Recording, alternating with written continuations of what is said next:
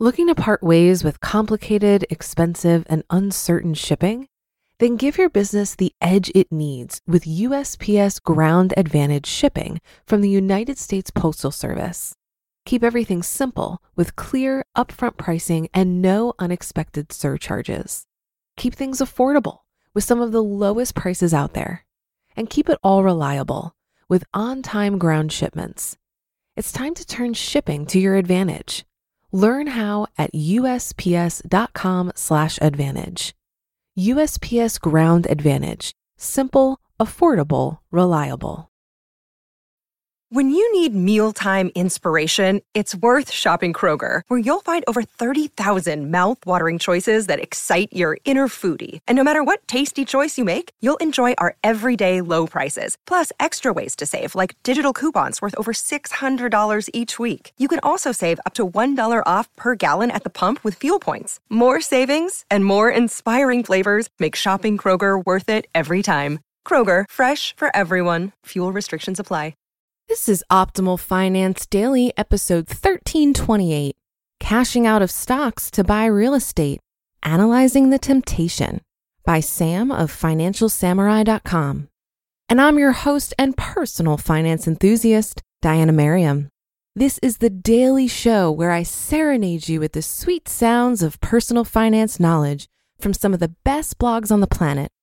This show is actually one of 6 shows in our network covering different topics like personal development, health, and relationships. So if you like narration-style podcasts, be sure to search for Optimal Living Daily wherever you're hearing this and check out our other shows. But for now, let's get right to it and continue optimizing your life. Cashing Out of Stocks to Buy Real Estate, Analyzing the Temptation, by Sam of FinancialSamurai.com. One of the wealth tenets I've followed since the first .com crash in 2000 is to always convert funny money into real assets. My definition of funny money is an investment that makes an irrational return in excess of fundamentals. There are obviously various levels of irrationality. Some friends and colleagues went from huge stock market returns in 1999 only to lose everything and more in 2000. Going on margin was partly to blame, while some stocks like Webvan and Pets.com literally went to zero. Over time, I noticed those who turned their .com fortunes into Manhattan or San Francisco real estate during the early 2000 era were able to extend the value of their fortunes and do quite well. As a result, young samurai followed suit. Of course, many homeowners ended up getting slaughtered during the 2008-2009 financial crisis, buying too much home just like stock investors who went on margin in 2000. But those who bought responsibly and were able to refinance and hold on saw their gains return. The question I have now is whether we should cash out of stocks and buy real estate since the S&P 500 is already up 16% year to date in April 2019 and back to an all-time high. I'd like for everybody to thoughtfully pitch in with their opinion. Everybody's circumstances are different, which is why it's important to listen to as many different perspectives as possible. There is no perfect answer. Cashing out of stocks to buy real estate. The reasons why I'm wondering whether to cash out of stocks and buy real estate are due to the following. Number 1, we've recovered all our funny money gains. My house fund, consisting of stocks and bonds, went from about $1.95 million down to $1.7 million during the 2018 correction, which was a loss of about 13%, and now is back up to $2.1 million, a gain of 23% for a $400,000 swing. I'm sure many of you have seen similar percentage magnitudes of return if you calculate recent trough to peak levels in your portfolio. Number 2, real estate was weak in 2018. San Francisco median home prices went down about 11.5% from its 2018 peak. We've seen similar weakness across many major cities in America and around the world. The weakness provides some solace that some steam has already been let out of the real estate market. Number 3, affordability increasing. With lower median prices and declining mortgage rates, interest in real estate is increasing.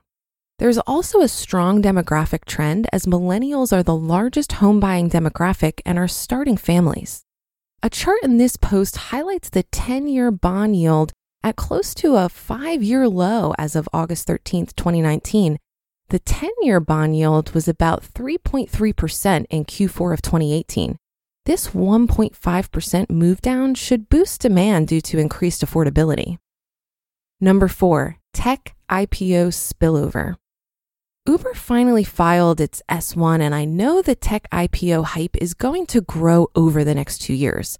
While I've written there is a chance the hype will awaken a slumbering supply bear, my experience post-Facebook's IPO is that it will take about 1 year for the wealth effect to spill over into real estate.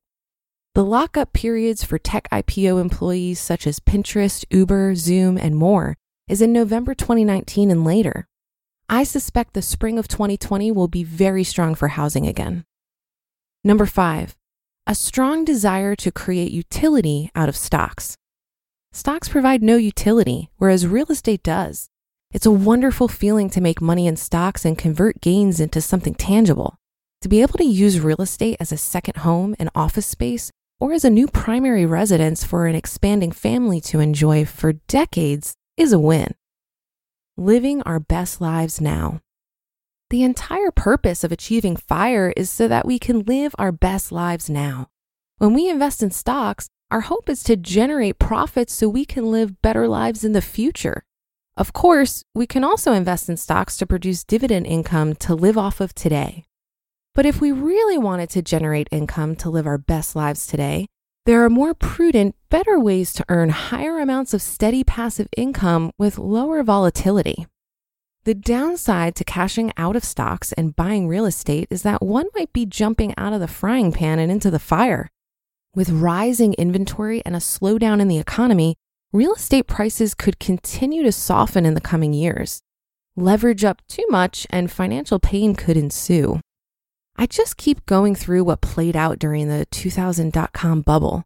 As stocks crumbled in between 2000 to 2002, real estate picked up steam because mortgage rates began to decline.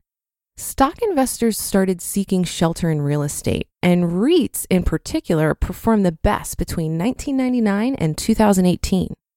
The $400,000 recovery in my house fund portfolio feels like funny money to me. It's like buying a $2 million property for only $1.6 million or a $500,000 property for only $100,000. What a bargain. Further, the real estate market generally lags the stock market by around 6 months in terms of recovery or declines. Therefore, with the stock market up so strong year to date, it feels like there's a window of opportunity to buy property right now before prices catch up. Finally, depending on how much wealth you have, you don't have to cash out 100% of stocks to buy real estate. You can consider rebalancing your net worth more towards real estate while still investing a good percentage in stocks. Taxes can really put a damper on returns, so make sure to calculate the resulting tax consequences of cashing out before making any moves. Where and what real estate to buy? The obvious question is where and what real estate to buy if one does cash out of stocks. We should buy what we intimately know and buy in markets that will see the strongest job growth while also having attractive valuations. I know San Francisco the best, hence I will focus one part of my search looking for ocean view properties that have expansion potential. Fixers listed by out-of-town agents are always my favorite types of properties to buy. Then I'll continue to look at non-coastal city real estate that has the highest potential to be the next Silicon Valley. Cities like Austin, Houston, and Denver have already been discovered. But there are many other cities like Birmingham and Des Moines that have yet to receive much fanfare. They can be invested in through real estate crowdfunding platforms like Fundrise or Realty Mogul. Both are free to sign up and explore. As of now, I am 70% leaning towards cashing out of stock to buy more real estate. Stocks are back to all-time highs, and I see opportunity in real estate. You just listened to the post titled Cashing Out of Stocks to Buy Real Estate, Analyzing the Temptation by Sam of FinancialSamurai.com. Looking to part ways with complicated, expensive, and uncertain shipping? Then give your business the edge it needs with USPS Ground Advantage shipping from the United States Postal Service. Keep everything simple with clear, upfront pricing and no unexpected surcharges. Keep things affordable with some of the lowest prices out there. And keep it all reliable with on-time ground shipments. It's time to turn shipping to your advantage. Learn how at USPS.com/advantage. USPS Ground Advantage. Simple, affordable, reliable. If you've been using Mint to manage your finances, I've got some bad news. Mint is shutting down. But now for the good news. There's a better alternative. Our sponsor, Monarch Money. Mint users are turning to Monarch Money and loving it. Maybe you're saving for a down payment, a wedding, a dream vacation, your kids' college. I found that Monarch makes it so easy to help you reach your financial goals, whatever they are. I definitely wouldn't be able to allocate my finances or plan as clearly without help from Monarch. In fact, Monarch is the top-rated all-in-one personal finance app. It gives you a comprehensive view of all of your accounts, investments, transactions, and more. Create custom budgets, set goals, and collaborate with your partner. And now get an extended 30-day free trial when you go to monarchmoney.com/OFD. After trying out Monarch for myself, I understand why it's the top-rated personal finance app. And right now, get an extended 30-day free trial when you go to monarchmoney.com/OFD. That's monarchmoney.com/OFD for your extended 30-day free trial.